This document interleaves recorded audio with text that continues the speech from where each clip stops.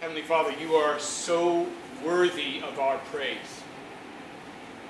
You are so worthy of our affection and our adoration. We love you. And I pray right now, Father, that those words of that song, that we would run unashamed into your arms because of mercy, would be true for us today, Father. That we would say individually the words of Psalm 73 that says, "Who in heaven have I but you? And nothing on earth I desire besides you. My flesh and my heart may fail, but God is the strength of my heart and my portion forever." That we would say that and feel it today, Father, as we open up your word. And that you would be glorified and exalted, Father. I pray that your Spirit would come here, open our hearts, open our minds to receive your word, Father, that you would give me, your servant, power and strength and ability to be able to communicate clearly and to be able to communicate the beauty of the glory of Christ through your supernatural power, Father. In the name of Jesus Christ, I pray. Amen. So we are rounding the final corner of the first chapter of Colossians. And next week we're going to be breaking ground in chapter 2, which is an amazing thing, actually, given how long we've been in chapter 1. We've been in this series called The Ministry of Reconciliation, which is looking at how God reconciles the world to himself through believers. How God reconciles this world, the people out there who are unbelievers, through Christians. And we've been looking at the Apostle Paul as he briefly in the book of Colossians explains his role in that ministry.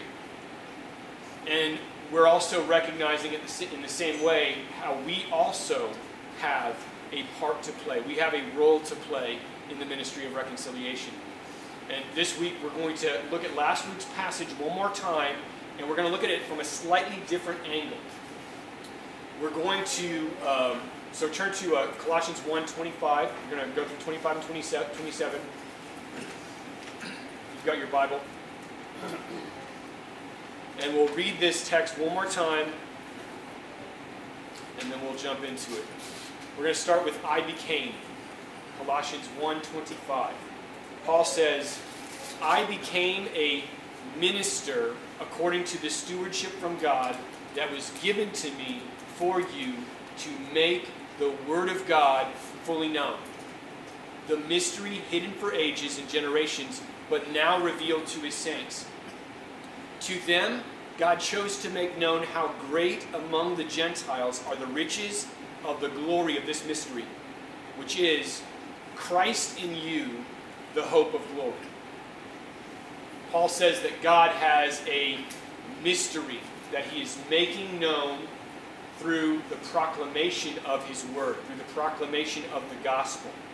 And last week we spent a lot of time looking at what the mystery is. What is the mystery? It is, Paul says, Christ in you, the hope of glory.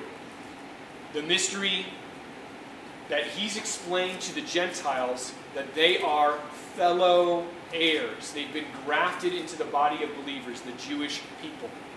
And now they are participants in the riches of glory of this mystery, the hope of glory. So today, the question I want to focus on is really simple.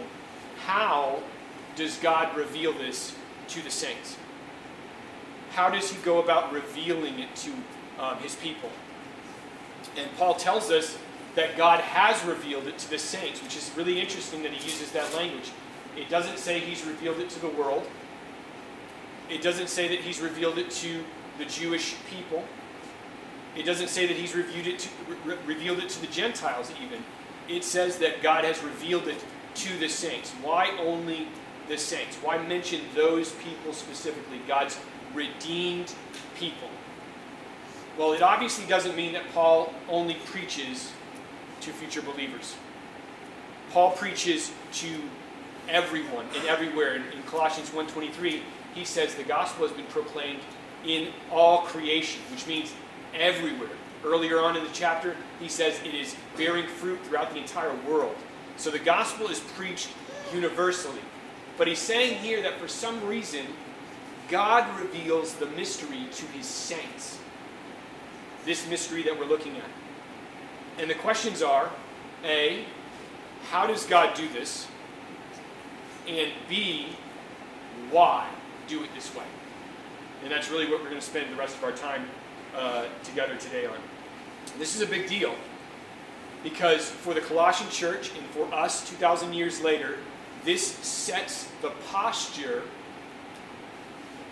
of the believer, the Christian, in their ministry of reconciliation. It gets our compass set to a true north and helps us calibrate who we are in Christ, how we came to be believers. How did God reveal this mystery to us individually through the gospel? And I believe the clearest passage in all of Scripture on this subject is actually 1 Corinthians 1. So if you could flip over from Colossians, to 1 Corinthians. We're going to spend most of our time today in 1 Corinthians 1. Verse 17 is where we will start. And here's some context. Paul is writing to the Corinthian church because there are divisions, profound divisions in the Corinthian church. And these divisions are lined up with preachers that they've had, teachers. Some people really love Paul. They think he's a great communicator. Some people really love Peter. They call him Cephas in this text. They think he's the best. And some people like a guy by the name of Apollos. But Paul is saying here that specific teachers should not create division among you. Because his burden at the beginning of this letter, at least, is that I'm not Christ. I'm not Jesus. I didn't die for you, and you were not baptized in my name. I am merely, and these other teachers are merely servants of the gospel. And even more importantly, Paul wants them to know that the gospel doesn't save people through rhetorical speech and natural wisdom. It doesn't save people like that. So you should not be impressed with preachers. What saves people is the power of God. And this is the exact same thing that he's referring to the Colossians when he says God has chosen to reveal it to them, to his saints, the mystery, Christ in you, the hope of glory. So I'm going to read the first 5 verses of this text in 1 Corinthians 1, starting with verse 17.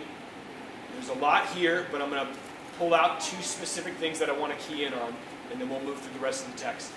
1 Corinthians 1, verse 17. It starts like this. For Christ did not send me to baptize, but to preach the gospel, and not with words of eloquent wisdom, lest the cross of Christ be emptied of its power.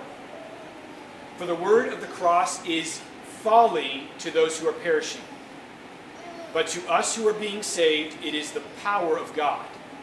For it is written, I will destroy the wisdom of the wise, and the discernment of the discerning I will thwart. Then he asks, where is the one who is wise? Where's the scribe? Where's the debater of this age? Has not God made foolish the wisdom of the world? For since in the wisdom of God the world did not know God through wisdom, it pleased God through the folly of what we preach to save those who believe. So there's a lot there. 2 main things I want to key in on here. First, one major thing that Paul is saying in this text is that the gospel does not save people through the wisdom of the world. That's not the way the gospel saves. In fact, he says the word of the cross, the gospel, is folly.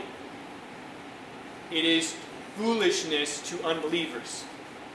To those who are perishing, the gospel sounds foolish.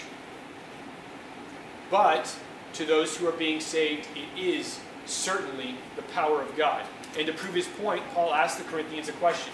He says, hey, listen, where are the really smart people in your church? Which could be insulting. If you imagine this being read to the Corinthian church in the first century, where are the smart people? Where are the academics? Where are the intellectuals? Where are the orators? his point is that they are in very short supply. There's not a lot of them among you. And what they should gather from that is it wasn't your own wisdom that led you to trust in Jesus. Something else caused you to trust in him. Something else caused you to love him. Now the second thing we need to observe from this passage is that power isn't an accident. You see the language he uses in verse 21? Paul says, this all happened in the wisdom of God. In other words, this is all God's design and plan. That natural wisdom would not be the key to knowing God, but rather supernatural wisdom would be. So this isn't an accident. This isn't a coincidence.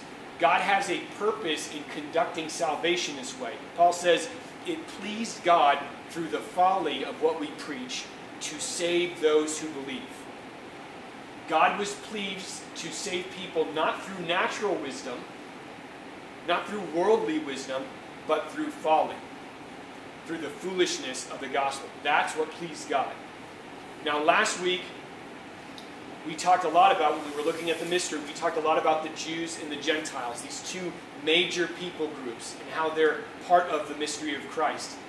And Paul is about to, in this text, engage both of those groups, and he's about to explain why both of those groups naturally reject the gospel.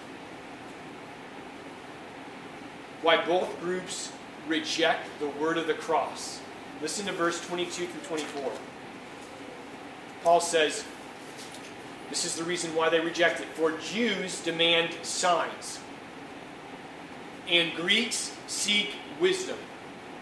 But we preach Christ crucified, a stumbling block to Jews and folly to Gentiles. But to those who are called, both Jews and Greeks, Christ, the power of God and the wisdom of God. So Paul says here, do you know why the world is unable to know God savingly, to know Christ as their Savior through their own wisdom? Here's why they're not able to do that. Jews demand signs, and Greeks, Gentiles, they seek wisdom. That's why. The Jews demand signs, and the Greeks seek wisdom, and now he's encompassing all people, no one's left out. This is why they reject God. The problem is, Paul says, we don't preach signs. We don't preach wisdom. We preach Christ crucified. We don't persuade people by showing them signs. And we don't persuade people by telling them something wise. We preach a crucified Savior, and this is a major problem for both those groups. For those who demand signs, a crucified Savior is a stumbling block. For those who seek wisdom, a crucified Savior is folly. It is foolishness. Now, why is that the case? What's wrong with signs? What's wrong with seeking wisdom? Well, I want to look at both of these, both the issue with Jewish demanding of signs and Greek Gentile seeking of wisdom. I want to look at both those in the Bible and see if there's context where we can understand why this is a malfunction in understanding God naturally. Matthew 12 gives us this story about Jews demanding signs. It says, then some of the scribes and the Pharisees answered Jesus, saying, Teacher, we wish to see a sign from you. But Jesus answered them, an evil and adulterous generation seeks for a sign. But no sign will be given to it except the sign of the prophet Jonah. For just as Jonah was 3 days and 3 nights in the belly of a great fish, so the Son of Man will be 3 days and 3 nights in the heart of the earth. Jesus says, an evil and adulterous generation seeks a sign. Now, why is that? What's so wrong with a sign? What if I am a first century Jew and all I honestly and genuinely need is to know Jesus as a Messiah is some sort of proof, some little bit of evidence, some convincing thing that would tell me he's the Savior. And we know from John 12:37 that signs from Jesus were not in short supply. He did many of them. So what's the big deal if these scribes and Pharisees are asking for one more sign? They were the spiritual elite of their day. If anyone had a right to ask for it or demand it, it's them. Why does Jesus say asking it is evil and adulterous? Here's why. They don't need a sign to know that he's the Messiah. They don't need him. Of all the Jewish people, the scribes and the Pharisees should have known Jesus the moment he appeared. But they didn't. Instead, they demanded a sign. Jesus Christ is the same exact God that they have been studying for decades. And when he appears, they don't see him.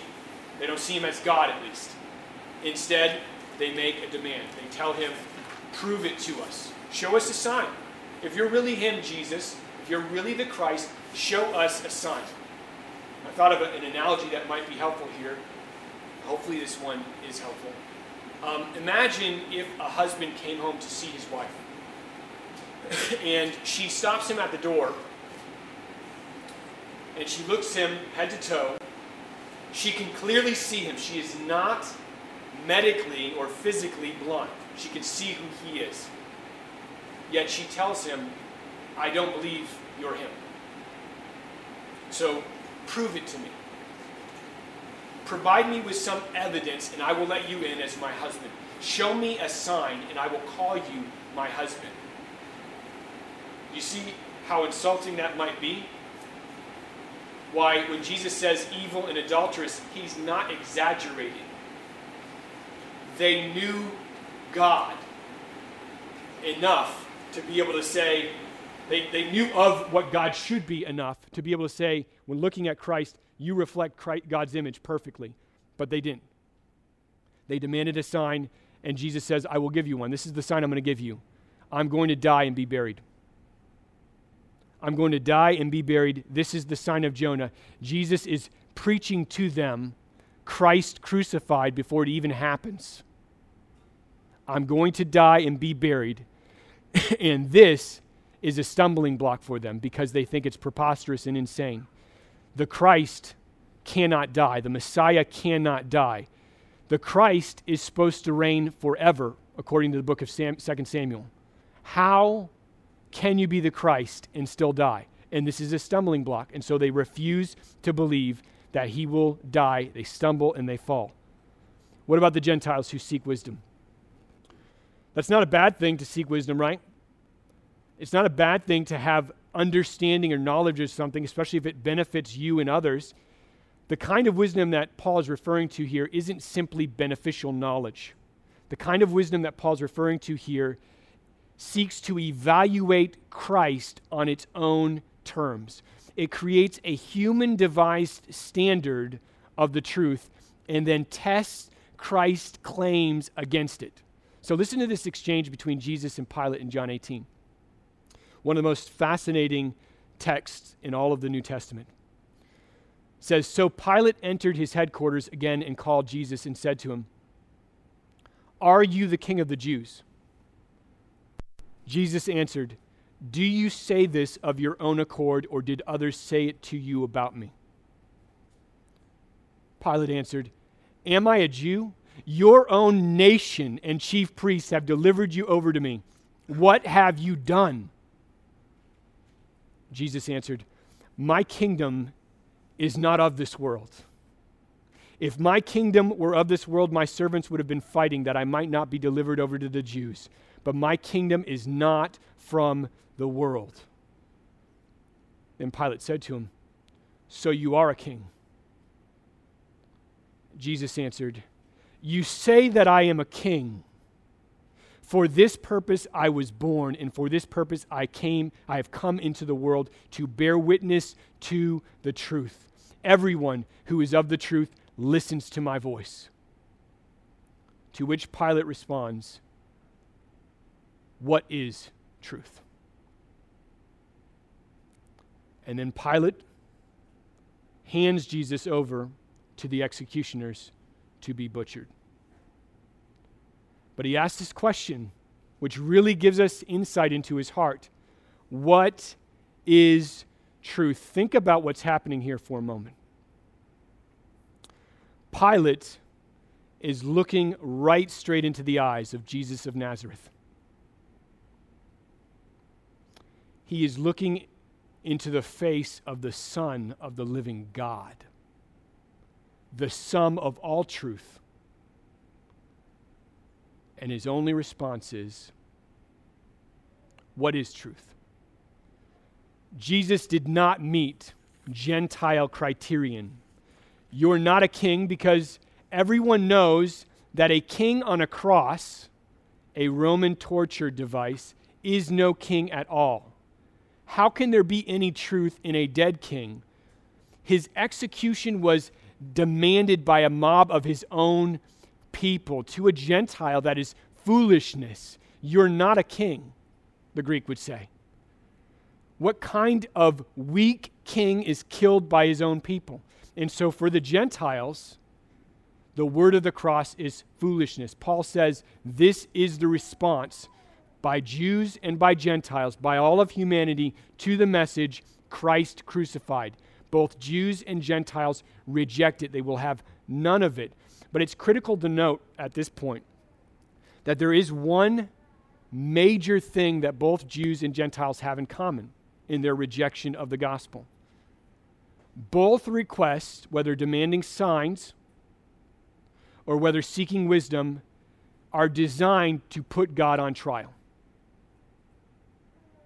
They are designed to force his back against the wall and say, you prove to me who you are.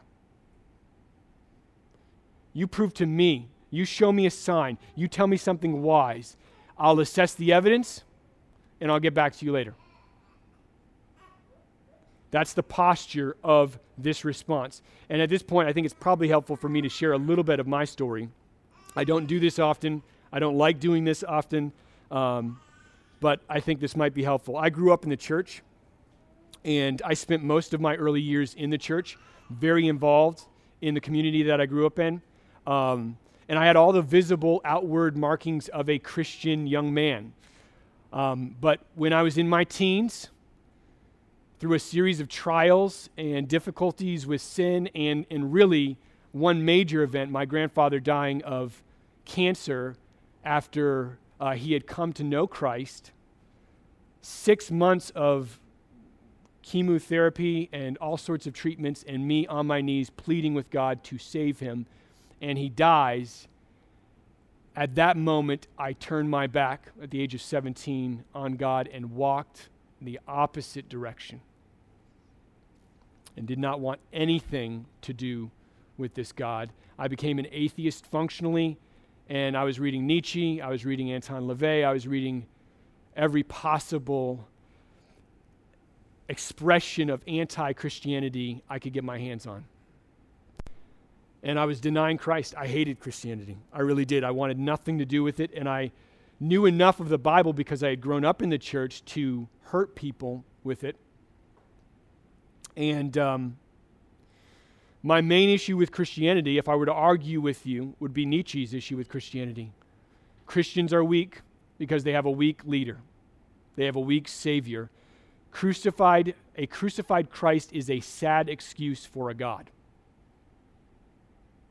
And for me, it's a weak religion if their leader is pinned to a tree naked outside of Jerusalem, and that's the last that history records of him outside of the Gospels. That's a weak religion. Jesus did not meet my expectations, and therefore I rejected him. Just like the Jews, just like the Gentiles, I rejected Jesus Christ. This is not the end of the story, though. Look at what Paul says in 1 Corinthians 1:24. He starts with, "For Jews demand signs and Greeks seek wisdom, but we preach Christ crucified, a stumbling block to Jews and folly to Gentiles. But to those who are called, both Jews and Greeks, Christ, the power of God and the wisdom of God. But to those who are called, What does Paul mean by this? In Paul's flow of thought, he's got rejection, rejection, rejection, rejection, and then but. And he stops the rejection right there. And that stopping of the rejection is focused on one word: called. Called. Those who are called, both Jews and Greeks. There's no exclusivity here. There's a third category that's being introduced here. Irrespective of ethnicity, irrespective of culture, irrespective of race, and any other physical delineation. It says, for those who are called, Christ is not a stumbling block. Christ is not foolishness. He is instead the power of God and the wisdom of God.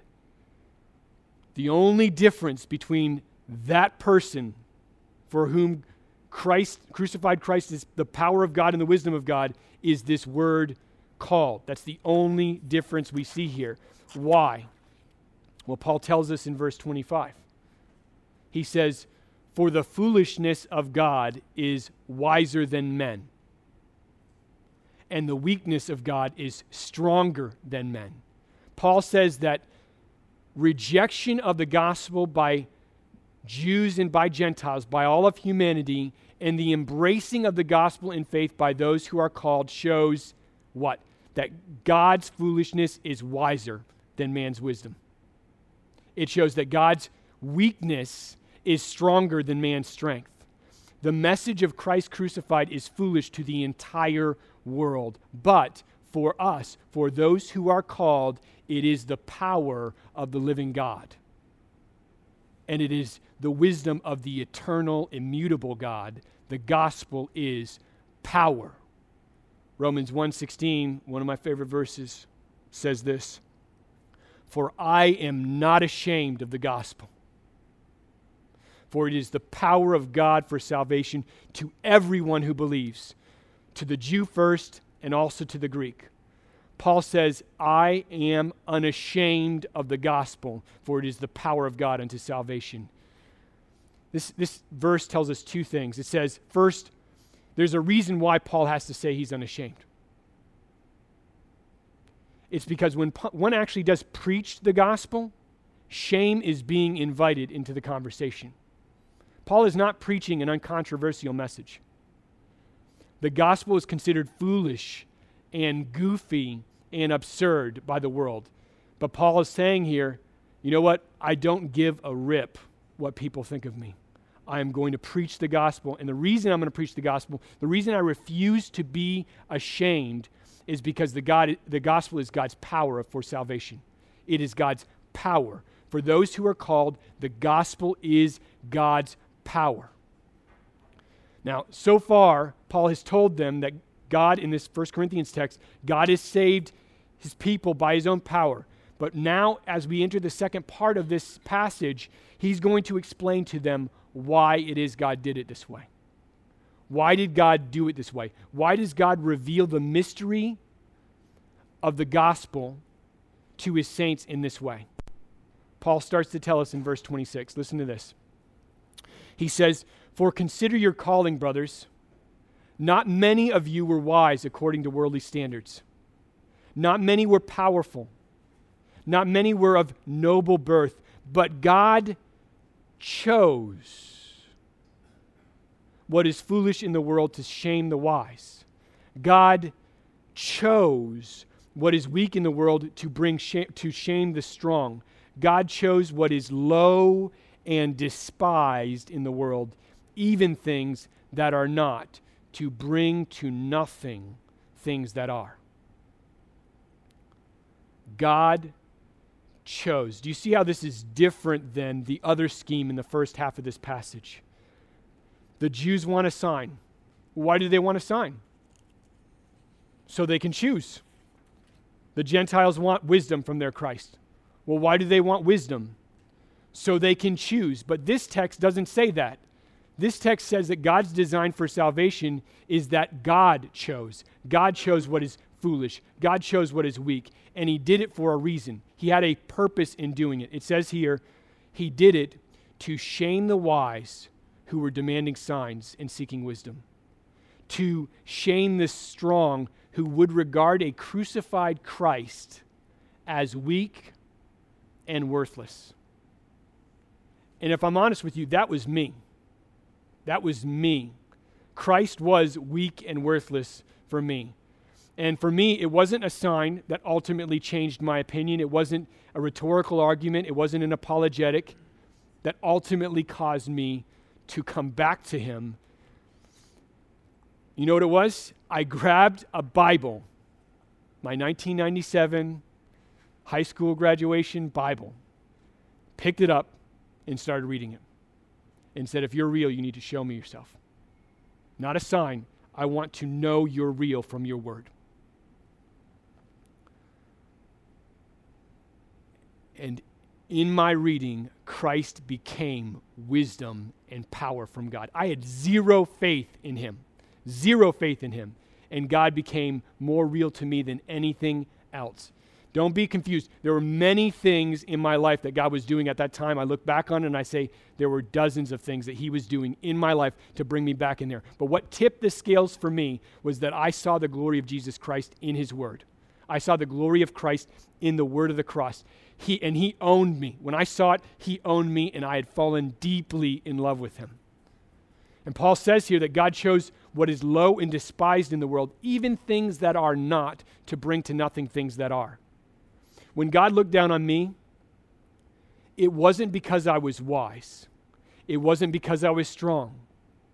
He chose my complete bankruptcy and absence of wisdom, my absence of strength, of nobility, of wealth, of all the different categories that you can conceive of that should commend me before God according to the world's standards.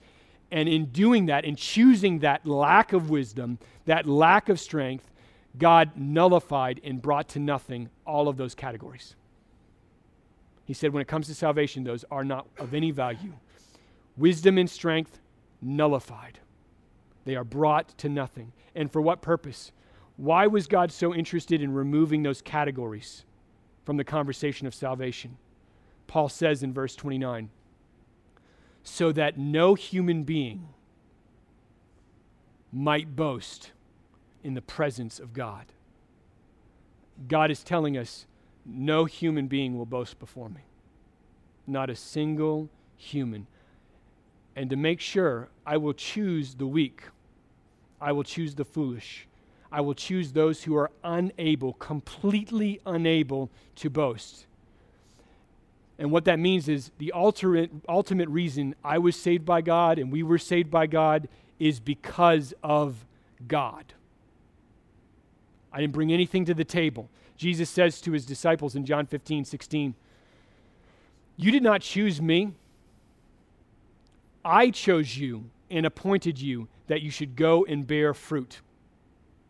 Jesus says, you didn't choose me. You think you chose me.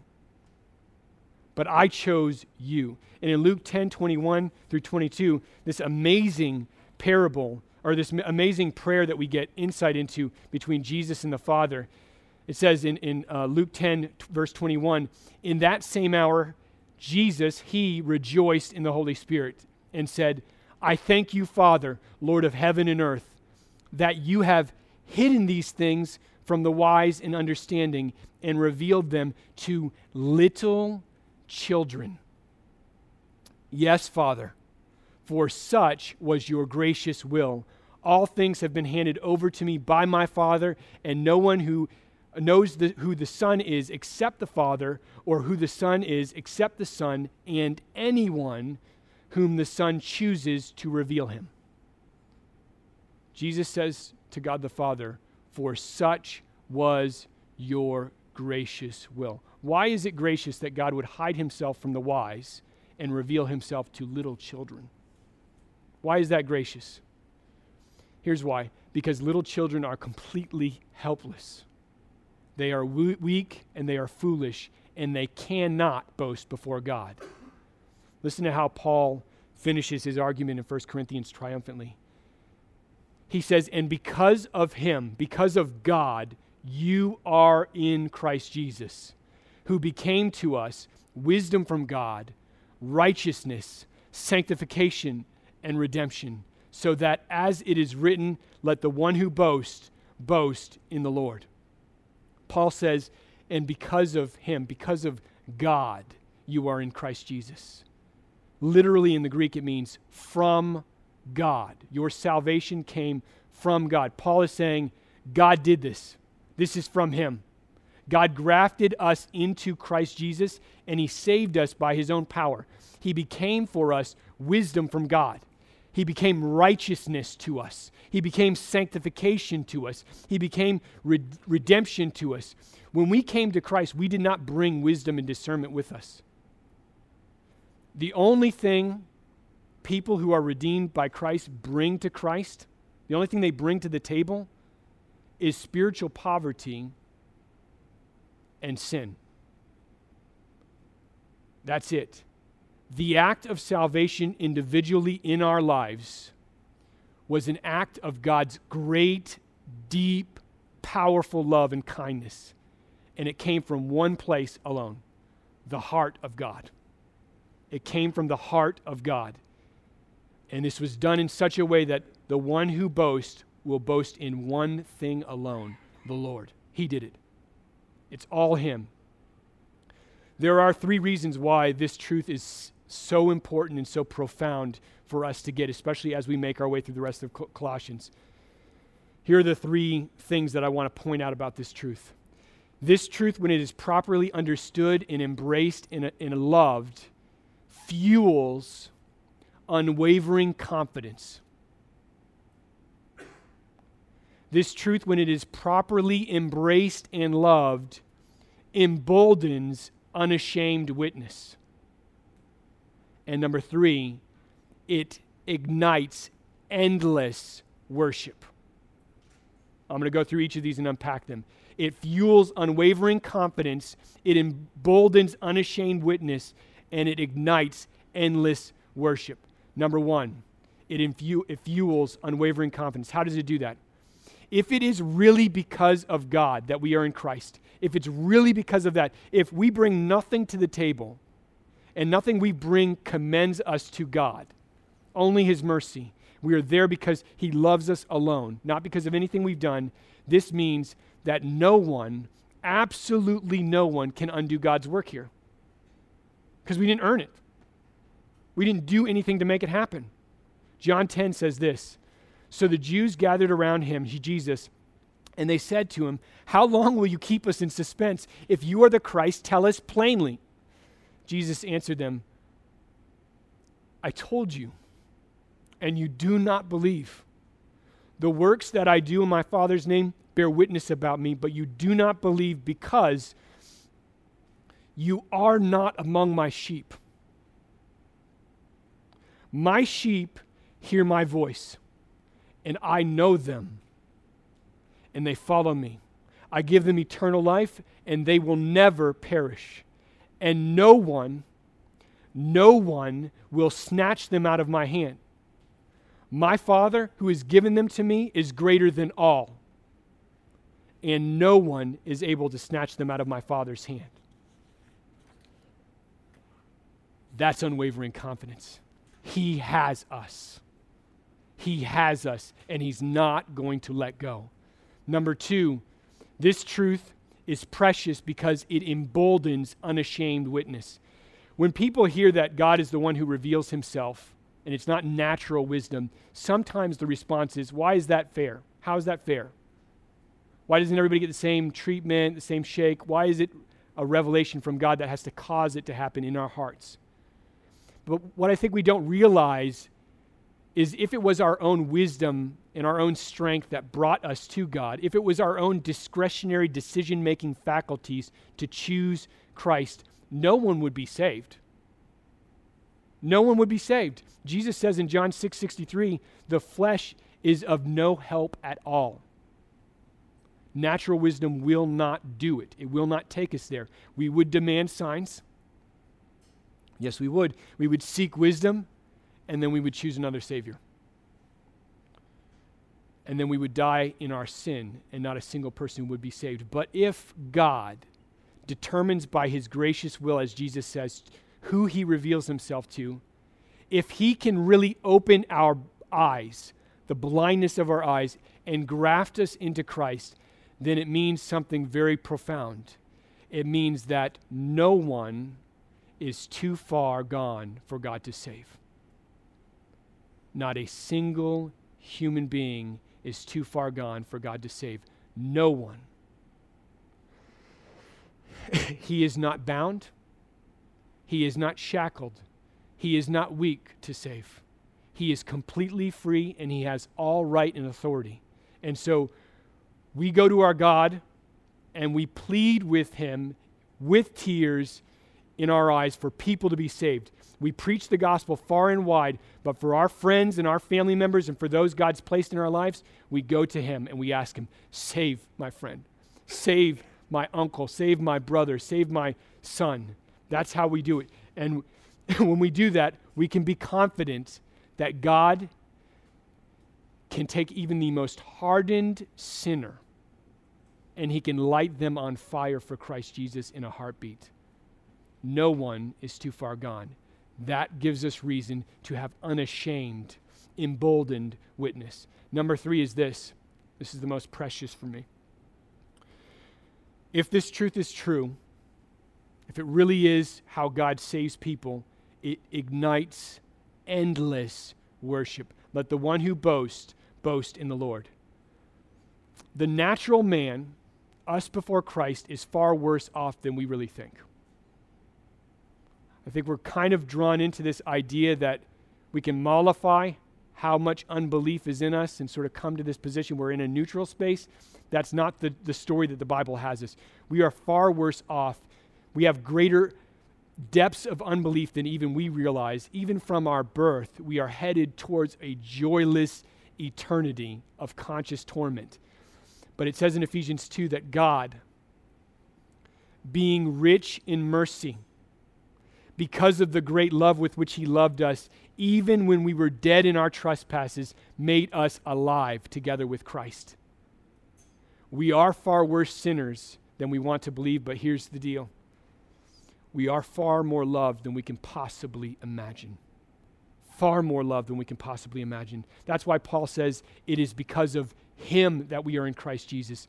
The Son of God hung on a tree until every ounce of our sin, past, present, and future, was paid for. He refused to come down. He refused until it was all satisfied. And even then, he still wasn't done with us. He still had to come to us in history, personally, and change us. So what kind of love is this that not only saves us by embracing God's just and holy wrath on the cross until he's completely consumed by it, but he comes back for us? That's the love that we're dealing with. He loved you. Don't think about anybody else in this room. Don't think about anybody else on this planet. Think about you yourself. He loved you. He found you. He chose you. We don't worship a God of our own choosing. That's how the world worships. Our relationship with God is not a result of our own wisdom. It is a result of his mercy. No one will say on the last day, I chose you, God. I'm glad I chose you. You were the product of my own decision. Our God did not wait for us to find him because he knew we never would.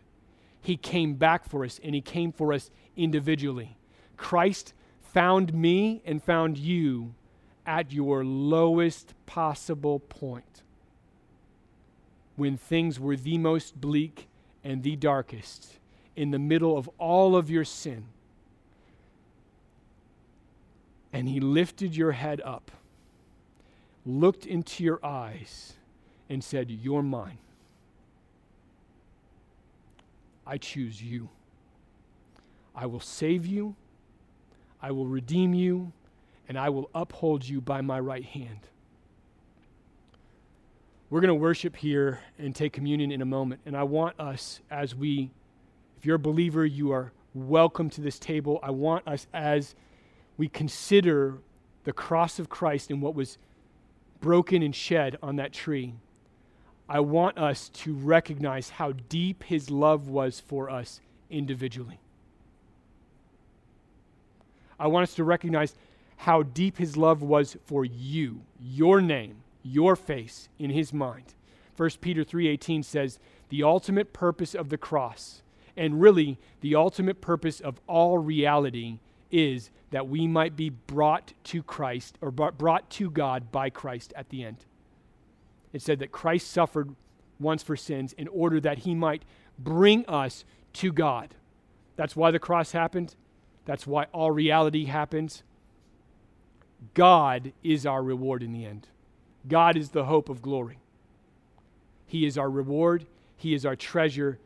And let me tell you, he is ferocious about ensuring the value of that treasure, about ensuring the value of that reward, about ensuring its boastworthiness.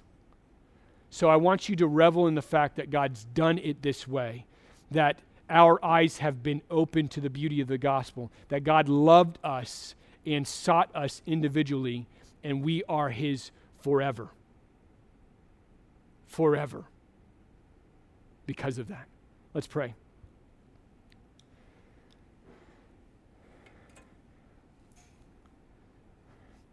Heavenly Father, I am so grateful for opportunities on Sundays where we get to gather together, Father,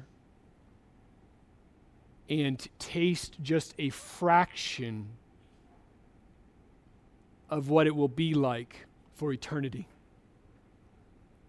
where our hearts rise into ever-increasing throes of joy and adulation because of the glory of God the Father in Christ Jesus. Father, I pray that even now, as we contemplate your gracious will, the opening of our eyes to see you, that we would be so profoundly moved by that, Father, that it would ignite in us endless worship that would start today, that we would contemplate the beauty and the glory of Christ Jesus. And he stayed on that tree until it was all paid, and he didn't stop there. He came to us in the middle of our lives and said, I will have you as a son. I will have you as a daughter. You are mine. I will rescue you. I will take you for myself. And so I pray, Father God, that you would glorify your name in the worship and communion and the fellowship that we have for the rest of our time together today, and that we would be moved by the love that you show us in the name of Jesus Christ. Amen.